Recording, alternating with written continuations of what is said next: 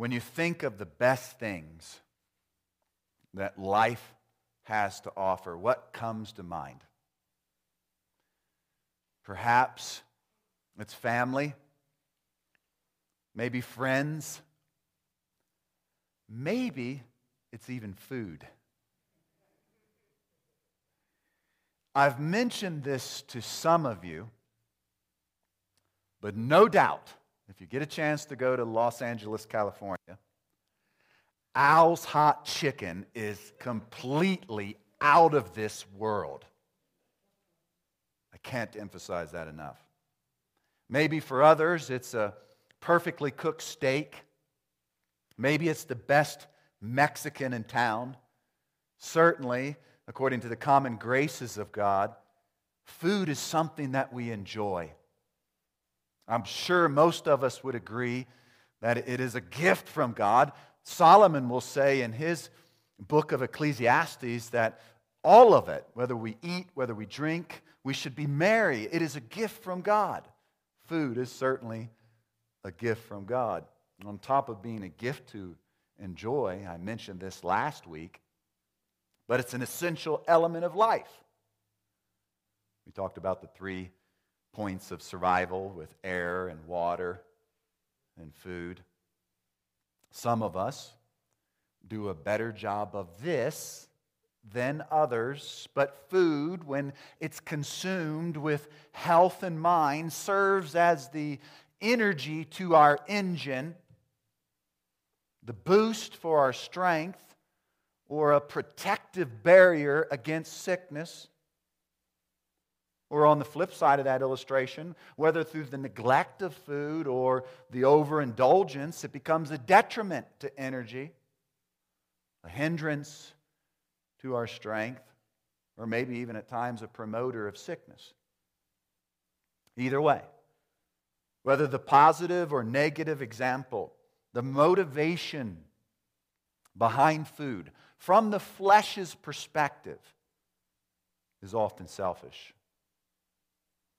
In one sense, the athlete would be hard-pressed to give up his vital nutrients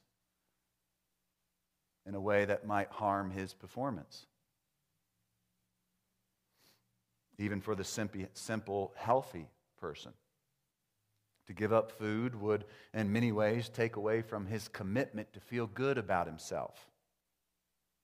Or in some ways, hold back sickness based on his diet. Ultimately, from a negative example, let me back up and say this. From a negative example, if those are positive, even though giving up food is a matter of necessity for those that indulge in it too much when it comes to physical or even mental health, ultimately the primary reason behind it all is, once again, I'm going to make the argument, often anchored in personal gain. Now, I'm not in any way trying to paint our motivations concerning food in an entirely negative light. I get it. Our bodies are a temple of the Holy Spirit, and we should steward them well. Amen? However, at the end of the day, I think we're all susceptible in the flesh to feeding that flesh. No pun intended. What's more, when it comes to food, I really think this is an area that is easier to turn a blind eye to in our walks with Christ, at least on the surface. Gluttony just doesn't seem to carry the weight of sin that other sins perhaps carry, humanly speaking.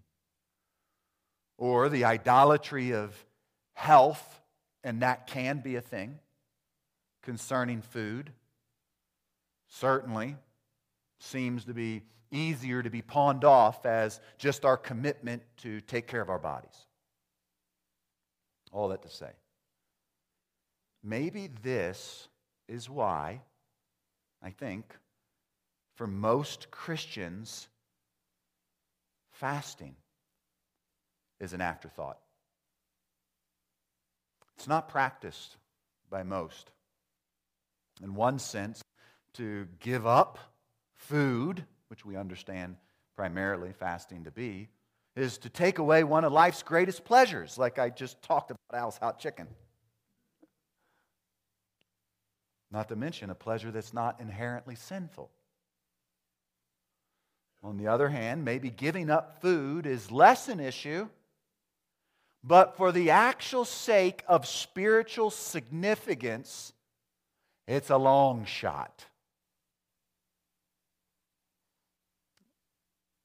Sadly, and I don't want to throw everyone under the bus here, but I'll say for many, this is an example that we see with Roman Catholicism during Lent. A fast from meat, for most, leads to nothing but a fish fry event. An event surrounded by fun and games as compared to anything to do with spiritual significance. You see, beloved, the question needs to be, as it always is, what does the Bible communicate about fasting? Is it a command? And if so, is it still valid today?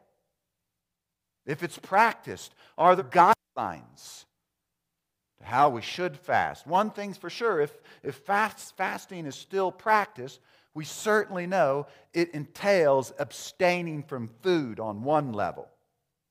Or for that matter, could we even say that we could fast from something else besides food? And then ultimately, if it's practiced, what do we replace whatever we fast with? As for this morning, we're going to answer all of those questions with one overarching question. What is biblical fasting? As we've worked our way through the Sermon on the Mount and coming to Matthew chapter 6, verses 16 through 18. One aspect behind even this message, which we've seen going back to the end of chapter 5, is that Jesus continually is driving home the point of self-sacrifice. We've seen that time and time again. As for our passage today, Matthew 6, verses 16 through 18, we'll call the theme, True Fasting is Self-Sacrificial. Similar to what we saw with prayer, similar to what we saw with self-sacrificial hypocrisy throughout this exposition. So, I invite you to open your Bibles, if you're not already there, to the book of Matthew, chapter 6. The title of today's message is Self-Sacrificial Fasting. If you're able, please stand with me for the reading of God's Word.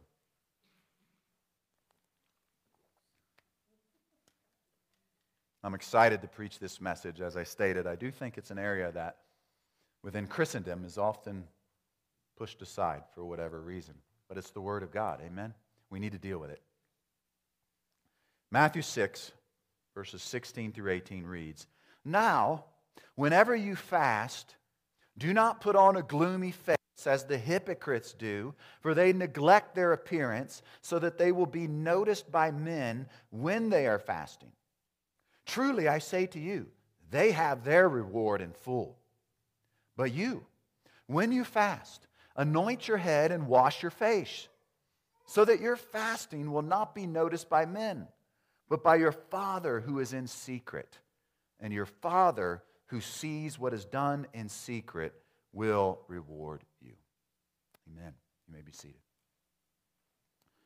So the answer, in answering our question, what is biblical fasting, I want us to look at three observations. And the first one is, number one, the history of fasting. Look again with me at verse 16.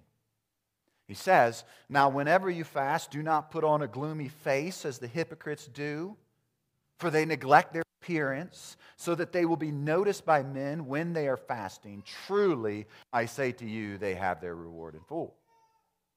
Now, I mentioned this in the introduction, but the word fast in its basic historical and current form, entails abstaining from food. However, from a biblical perspective, there's much more to it. There has always and will always be a spiritual component linked to it. Now, just that preliminary, cursory, basic definition up front is essential to lay out. Even so, before we deal with the context of what Jesus is addressing here, I want to give you a little background. I want to give you a little example from the Old Testament regarding the history of fasting. In light of that, the first thing to point out relates to what did God actually command? And I emphasize that, command, regarding fasting. And to see that, turn with me to the book of Leviticus. Leviticus chapter 16.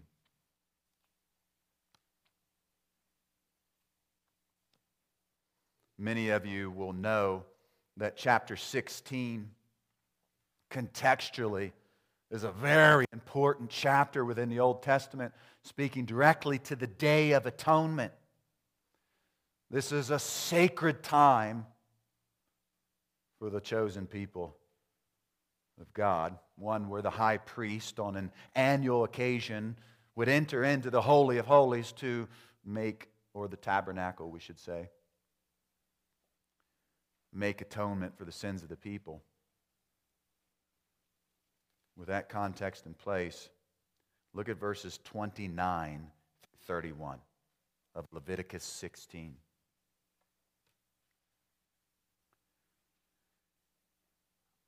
And this shall be a perpetual statute for you. In the 7th month, on the 10th day of the month, you shall humble your souls and not do any work, whether the native or the sojourner who sojourns among you. For it is on this day that atonement shall be made for you to cleanse you. You will be clean from all your sins before Yahweh. It is to be a Sabbath of solemn rest for you, that you may humble your souls. It is a perpetual statute. So what's the point here in regards to fasting? I tried to emphasize it when I was reading the text, but this humbling of the soul, this relates to fasting here during the Day of Atonement. On top of that, and this is critical to point out, this is the only time that the nation of Israel was commanded to fast. So at least from God's perspective, once a year, on the Day of Atonement, was the only time that Jews were required to fast. Now, just because it was only required once a year doesn't mean that it wasn't practiced in other instances, and we see this throughout the Old Testament. I want to show you several examples. There's numerous we could look to. And as we look at these examples, I want you to hear the motivation behind the fast. So first, turn with me to the book of Daniel, which we were just reading in our scripture reading. If you go to Isaiah, Jeremiah, Ezekiel, then you'll find Daniel. Daniel chapter 9. I want to show you one example here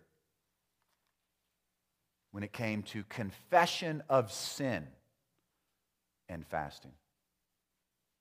One particular motivation for sure. Look at verses 3 through 5.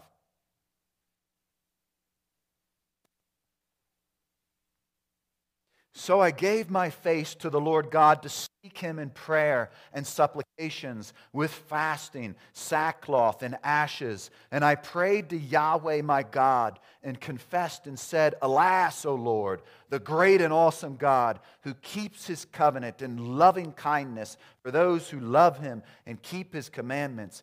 We have sinned and committed iniquity and acted wickedly and rebelled.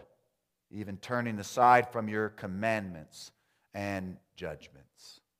Now, we'll see this here shortly, but an example like this is really helpful for us to see the contradiction in regards to the Pharisees that Jesus was dealing with. You could say, in one sense, Daniel, as a righteous advocate for his people, is even including himself within this prayer and fasting when it comes to sin.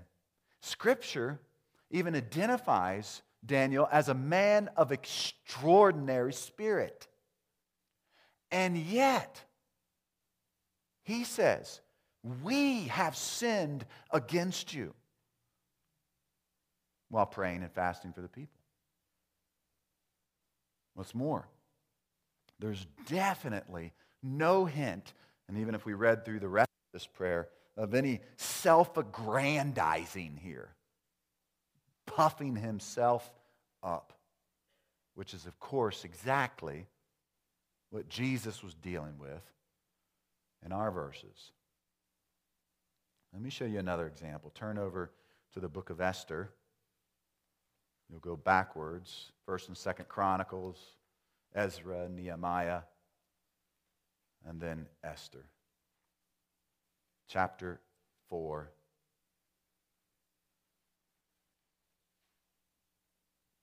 This time, motivationally speaking, relates more to a circumstance of danger. Most of you will be familiar with this account. Haman,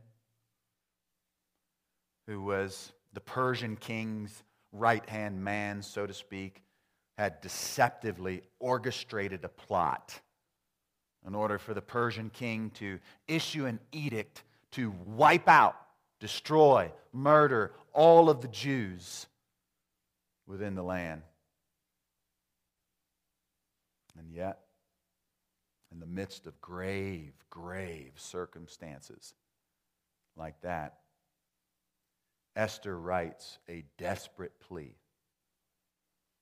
to Mordecai, her adopted father, or technically speaking, her cousin. And look at verse 16. We read, "Go gather all the Jews who are found in Susa, and fast for me. Do not eat or drink for 3 days, night or day. I and my young women also will fast in the same way. And thus I will go in to the king, which is not according to the law, and if I perish, I perish."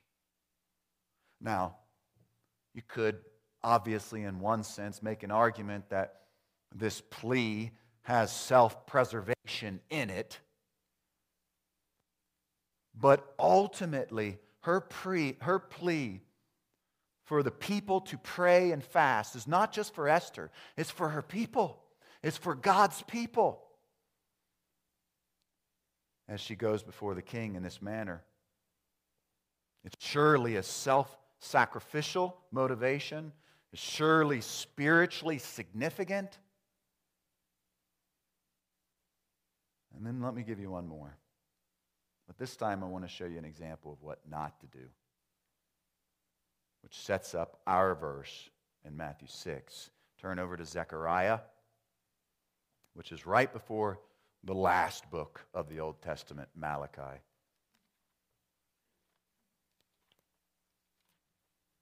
Zechariah chapter 7. Contextually here, the prophet had been charged by Yahweh to stir up the people, to rebuild the temple that Nebuchadnezzar had destroyed in 586 BC. And as he's speaking to a hard-hearted people, look at what he says in verses 5 and 6. Zechariah chapter 7. Yahweh charging him to say such. "Speak to all the people of the land and to the priests, saying, when you fasted and mourned in the 5th and 7th months, these 70 years, was it actually for me that you fasted? And when you eat and when you drink, are you not eating for yourselves? And are you not drinking for yourselves? Beloved, whether it was Zechariah's day, Jesus' day, or ours, biblical fasting is not about ourselves. It's not about a show. This would be hypocrisy, and this is exactly what Jesus was addressing in verse 6. Look there again. Turn back to Matthew. You can see, I said verse 6. You know what I mean, verse 16. You can see that these people were quick to put on a gloomy face. They were quick to purposely neglect their appearance in order to be noticed. We mentioned this in a previous message in this series, but even this word, hypocrites, it's connected to the word for mask, which was often even used in a theatric display. These men, for sure, were putting on a show. So much so, in some cases, they would even, history tells us, put on makeup in order to look more disheveled. In some cases, dirt and ashes on their face. Isn't it interesting? This is exactly what is practiced by some people today in the season of Lent. Jesus says all of this is a hypocritical show, and they have their reward in full. As if to say, it's temporary. It's only for men, if that. Let's emphasize that. No reward coming from the Lord himself. In Luke chapter 18, we won't go there, but we actually see that these men even turned the act of fasting into a legalistic, moralistic demonstration of their piousness and their righteousness. History tells us that they would fast. In Luke 18, it says that they would fast 2 times a week. We know, historically speaking, that it just so happened that those 2 fasts were on the 2nd and 5th day of the week. And you know why that was? Because it just so happened that the 2nd and 5th day of the week were the busiest days of the week at the market. Go figure. On top of that, hypocrisy. Instead of seeing fasting as a simple means for a deeper dependence on God and seeking his direction and will, it was a means to selfish gain. Within the Mishnah, which is the oral law for Judaism, we read the following concerning fasting. Fasting replaces sacrifice. It is greater than alms, for it involves the body and not just money. It brings about and guarantees a divine answer. It was a means to an end, hypocritically speaking. So, hopefully,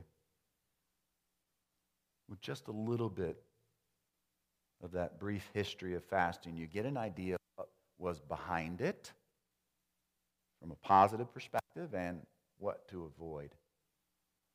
If and when you fast, which we'll deal more with those questions or that question itself in our next 2 observations, it has to be about the heart, beloved. It has to be self-sacrificial. Man looks upon the outside. You know the passage. God looks upon the heart. Nevertheless, if one desires to biblically fast, we need more direction. That's not enough. And this leads us to our second observation, number 2, the practice of fasting. Look at verses 17 and 18. Our next 2 points will involve both of these verses. But look at verses 17 and 18 again. He says, "But when you fast, anoint your head and wash your face, so that your fasting will not be noticed by men, but by your Father who is in secret, and your Father who sees what is done in secret will reward you." So I want to handle this observation by giving you several points to consider underneath this heading of the practice of fasting. These 2 verses definitely give us some direction. I'm also going to tie several other correlating passages in as well to build a case for us regarding what is the practice of fasting. With that said, I need to say this up front. Within this message, you're not going to hear from me that you are disobedient if you are not fasting. It's important to be upfront with that, abundantly clear. Any man that would tell you from a scriptural perspective that that is the case is misinterpreting the text. Why is that the case? Well, from the history of fasting, we know from a scriptural perspective, the only command that we have in Scripture, in all of its testimony, was specifically to the nation of Israel on the Day of Atonement. Within that dispensation of time, a temporary sacrifice, as we know, was critical for the people, accompanied by fasting. Although, what's the problem with applying the Day of Atonement in this church age? Well, let me give you one simple answer.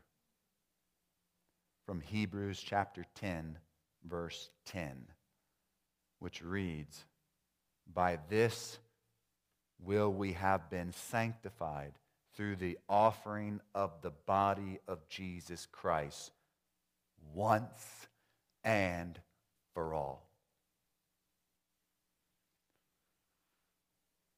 If Leviticus 16 played a major role in connecting the act of atonement for sin with fasting, thanks be to God that past act is now fully revealed as a foreshadowing of the once and for all atonement made by the great high priest himself, the Lord Jesus Christ. Hallelujah. Blessed be the name of our God. Amen. The once and for all great high priest.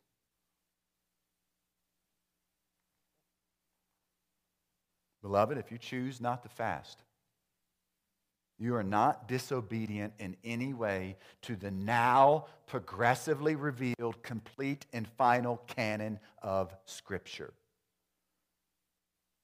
Nevertheless, at the same time, I want to say this.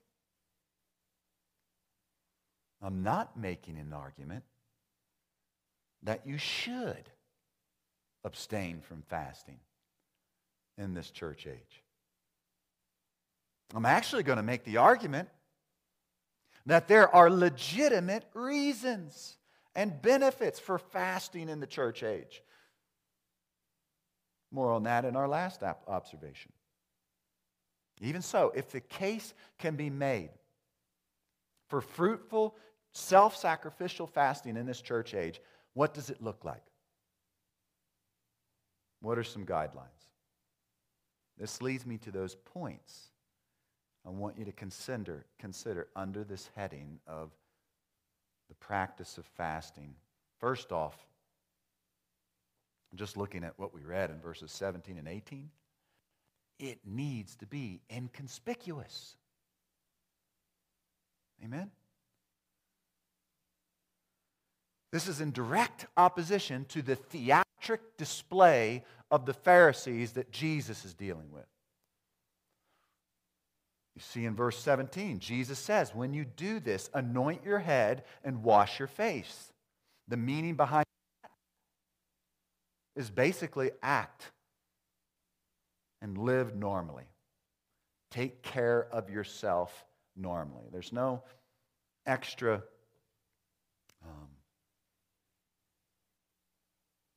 elaboration of adding to yourself in this anointing. And I'm at a loss for words here, but you understand what I'm saying. This is a normal practice to take care of yourself the way you normally would.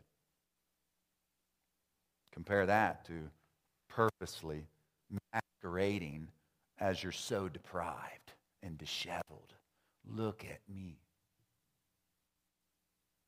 The act of fasting has nothing to do with letting everyone know how pious and spiritual you are. It's all about desiring the attention of God rather than man. And next, biblically speaking, if this would be another point under this heading of the practice of fasting, prayer is always attached to it. We saw this in our earlier examples from the Old Testament. What about the New? There are many examples I could give you. Let me give you two. Look over at the book of Acts, chapter 14.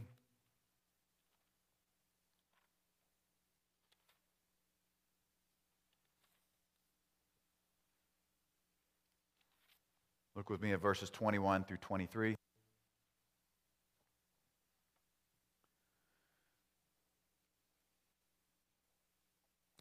And after they had proclaimed the gospel to that city and had made many disciples, they returned to Lystra and to Iconium and to Antioch, strengthening the souls of the disciples, encouraging them to continue in the faith, and saying, through many afflictions we must enter the kingdom of God. And when they had appointed elders for them in every church, having prayed with fasting, they commended them to the Lord in whom they had believed. Turn back just to Acts chapter 13. You're right there. Look at verses 1 through 3.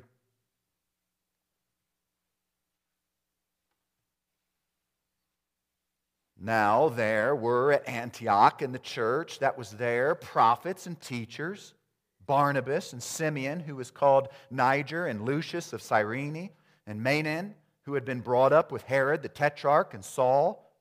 And while they were ministering to the Lord and fasting, the Holy Spirit said, set apart for me Barnabas and Saul for the work to which I have called them. Then, when they had fasted and prayed and laid their hands on them, they sent them away. So, without a doubt, prayer will be an essential replacement of food if one is to self-sacrificially fast.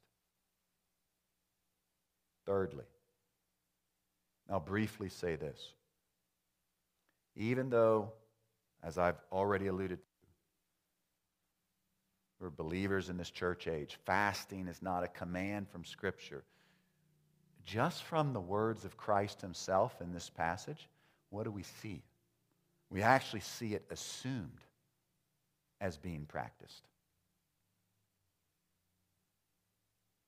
I think that's helpful for us in developing a desire to self-sacrificially fast.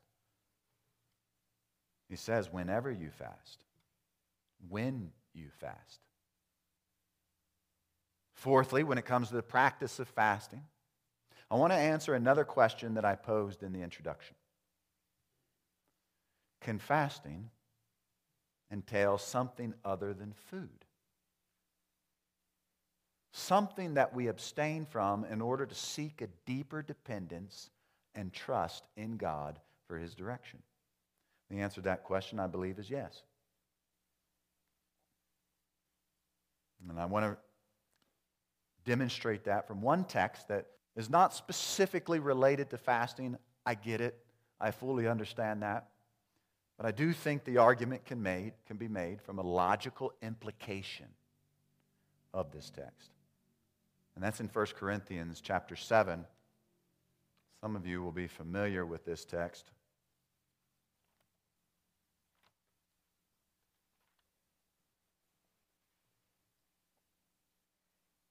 Paul says in verses 3 through 5, the husband must fulfill his duty to his wife, and likewise also the wife to her husband. The wife does not have authority over her own body, but the husband does. And likewise also the husband does not have authority over his own body, but the wife does. Stop depriving one another except by agreement for a time, so that you may devote yourselves to prayer. And come together again so that Satan will not tempt you because of your lack of self-control. So whether it's the physical intimacy between a husband and a wife, or something else in your life that can distract you from your relationship with Christ, whatever it is, you name it, I do think an argument can be made that fasting from it for a time, partially or fully, and we don't have time to get into the nuances of partial fast and full fast, but whatever it is that you would fast from can potentially be an opportunity to seek a deeper prayerful dependence on God. Now, let me give you one other point to consider, and perhaps this is the most important. It cannot be a legalistic task, a moralistic behavior. This is what it was for the Pharisees that Jesus was dealing with. This is what it is for many today, sadly. Turn over to Matthew chapter 9. I want to show you how Jesus illustrates this by way of a parable. Matthew 9. Look with me at verses 14 through 17.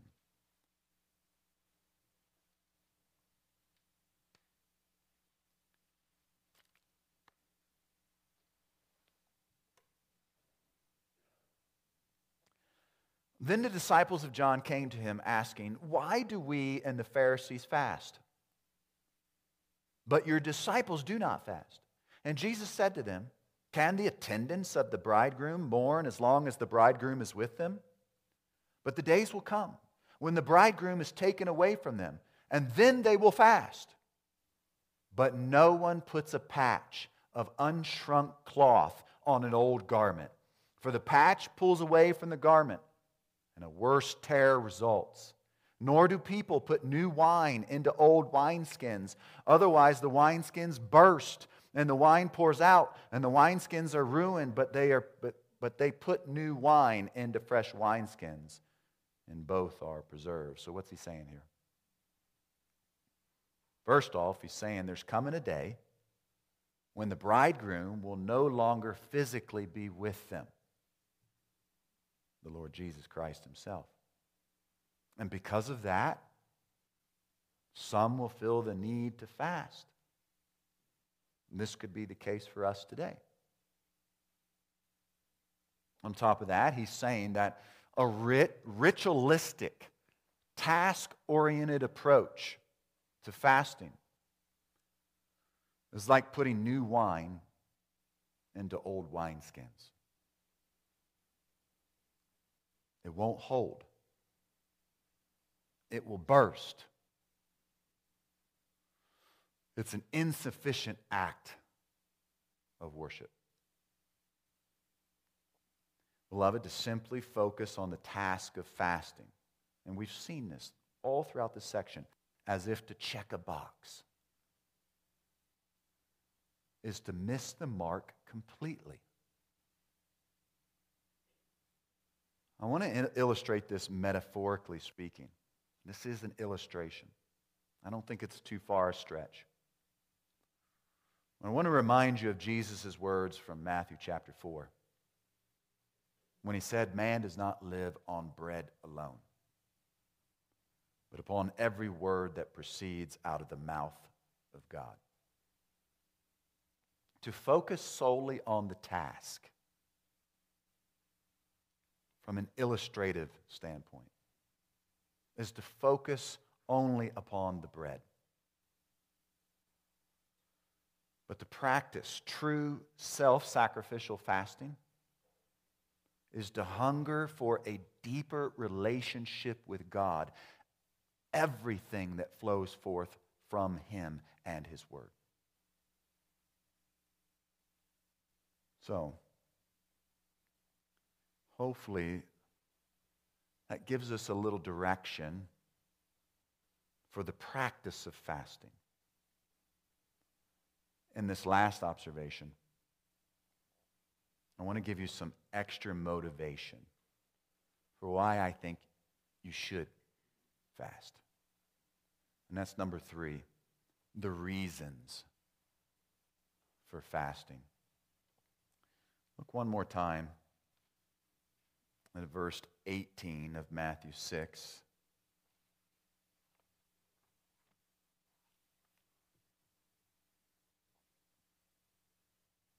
Why would we fast? So that your fasting will not be noticed by men, but by your Father who is in secret, and your Father who sees what is done in secret will reward you. What I want to focus here as we start to land this plane, so to speak, is this reward. What I want you to see here is not selfish reasons anchored in a demand for a selfish reward,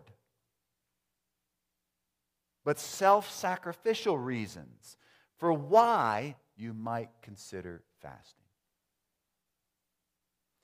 To begin with, I've mentioned this multiple times throughout this message. I can't mention it enough. I know I've said it in other messages, but it's about a greater awareness of our absolute need and dependence for Him. Whether it was Christ fasting in His humanity, or Moses and Mount Sinai. Both accounts in Matthew chapter 4 or Deuteronomy chapter 9 demonstrate the strength and the power that comes through a deeper communion with God. We mentioned Acts 13 and 14 earlier, but in those accounts, it was through fasting and prayer where direction and guidance came from God. Are there times for us all when you're in desperate need of direction, when you're in desperate need of peace, when you're in desperate need of guidance from the Lord and His Word? Beloved, I would contend, perhaps this is a time for you to pray and fast. We mentioned this in the history of fasting, but other times when you're in a deep battle with sin. Or similar to Daniel's situation, maybe there's someone near and dear to your heart who's struggling mightily with sin. Would you consider this as a reason for praying and fasting in that circumstance? What about when you're experiencing times of great sorrow, debilitating sorrow at that? We won't turn there. But in 2 Samuel chapter 12, David fasts and prays for the life of his child. And then finally, we mentioned this before as well with Esther. But are there times in your life when you're in the midst of a Category 5 hurricane of danger?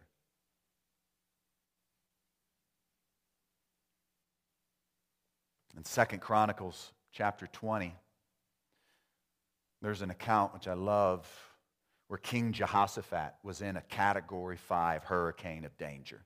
And he felt the weight of the Moabite and Ammonite armies that were coming to destroy them.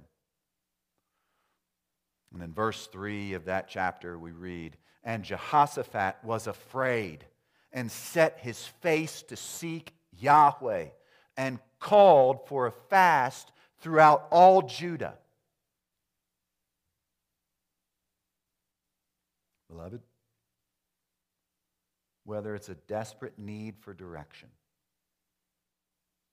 desperate need for deeper relationship, a great battle with sin, debilitating sorrow, or overwhelming danger, self-sacrificial fasting can, by God's grace, produce the exact reward you need.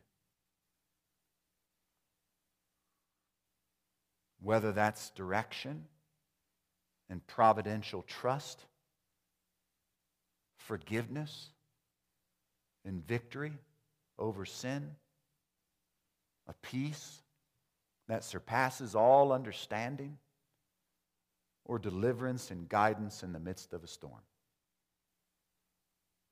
God delights to give grace to the humble. Amen? And self-sacrificial fasting, I believe with all my heart, is certainly one way to biblically and purposefully present your body as a living sacrifice, which is holy, which is acceptable, which is your spiritual worship to God. So, for the last 4 weeks,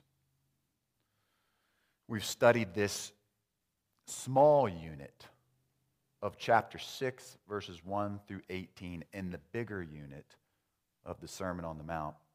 Whether it's giving, prayer, fasting, they can all be summarized. And we said this when we were there, underneath verse 1 of chapter 6, when Jesus says, "Beware of doing your righteousness," fasting, prayer, giving, whatever it may be. And it's not just reserved to those three elements. This is doing your righteousness, any area of your walk with Christ, before men, to be noticed by them. Otherwise, you have no reward with your Father who is in heaven. In light of that, I want to close with a final challenge. One quote, that's it, from a commentator on this gospel. He writes, and I quote, "Christians who judge successful ministries by external statistics such as attendance figures, membership, baptisms, and offerings should seriously rethink their criteria in light of Jesus' words here. God judges the greatness of His servants by searching their hearts, examining their inner attitudes, and seeing deeds done in secret." End quote. That's our heart, is to give glory to our Lord and Savior Jesus Christ above anything to do with us. Amen. Bow with me in prayer.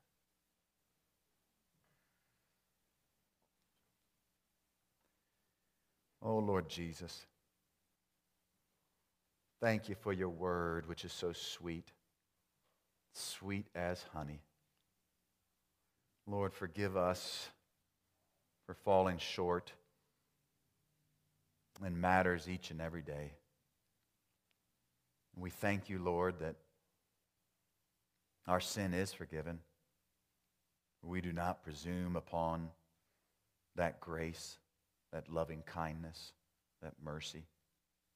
Lord, help us to be men and women that are willing and able and ready to self-sacrificially give, to self-sacrificially pray, and to self-sacrificially fast. Lord, I do pray that you would use your word here today to cause us to be men and women that pursue holiness, that without which no one will see the Lord. Cause us and help us, Lord, to have a greater awareness and dependence upon you.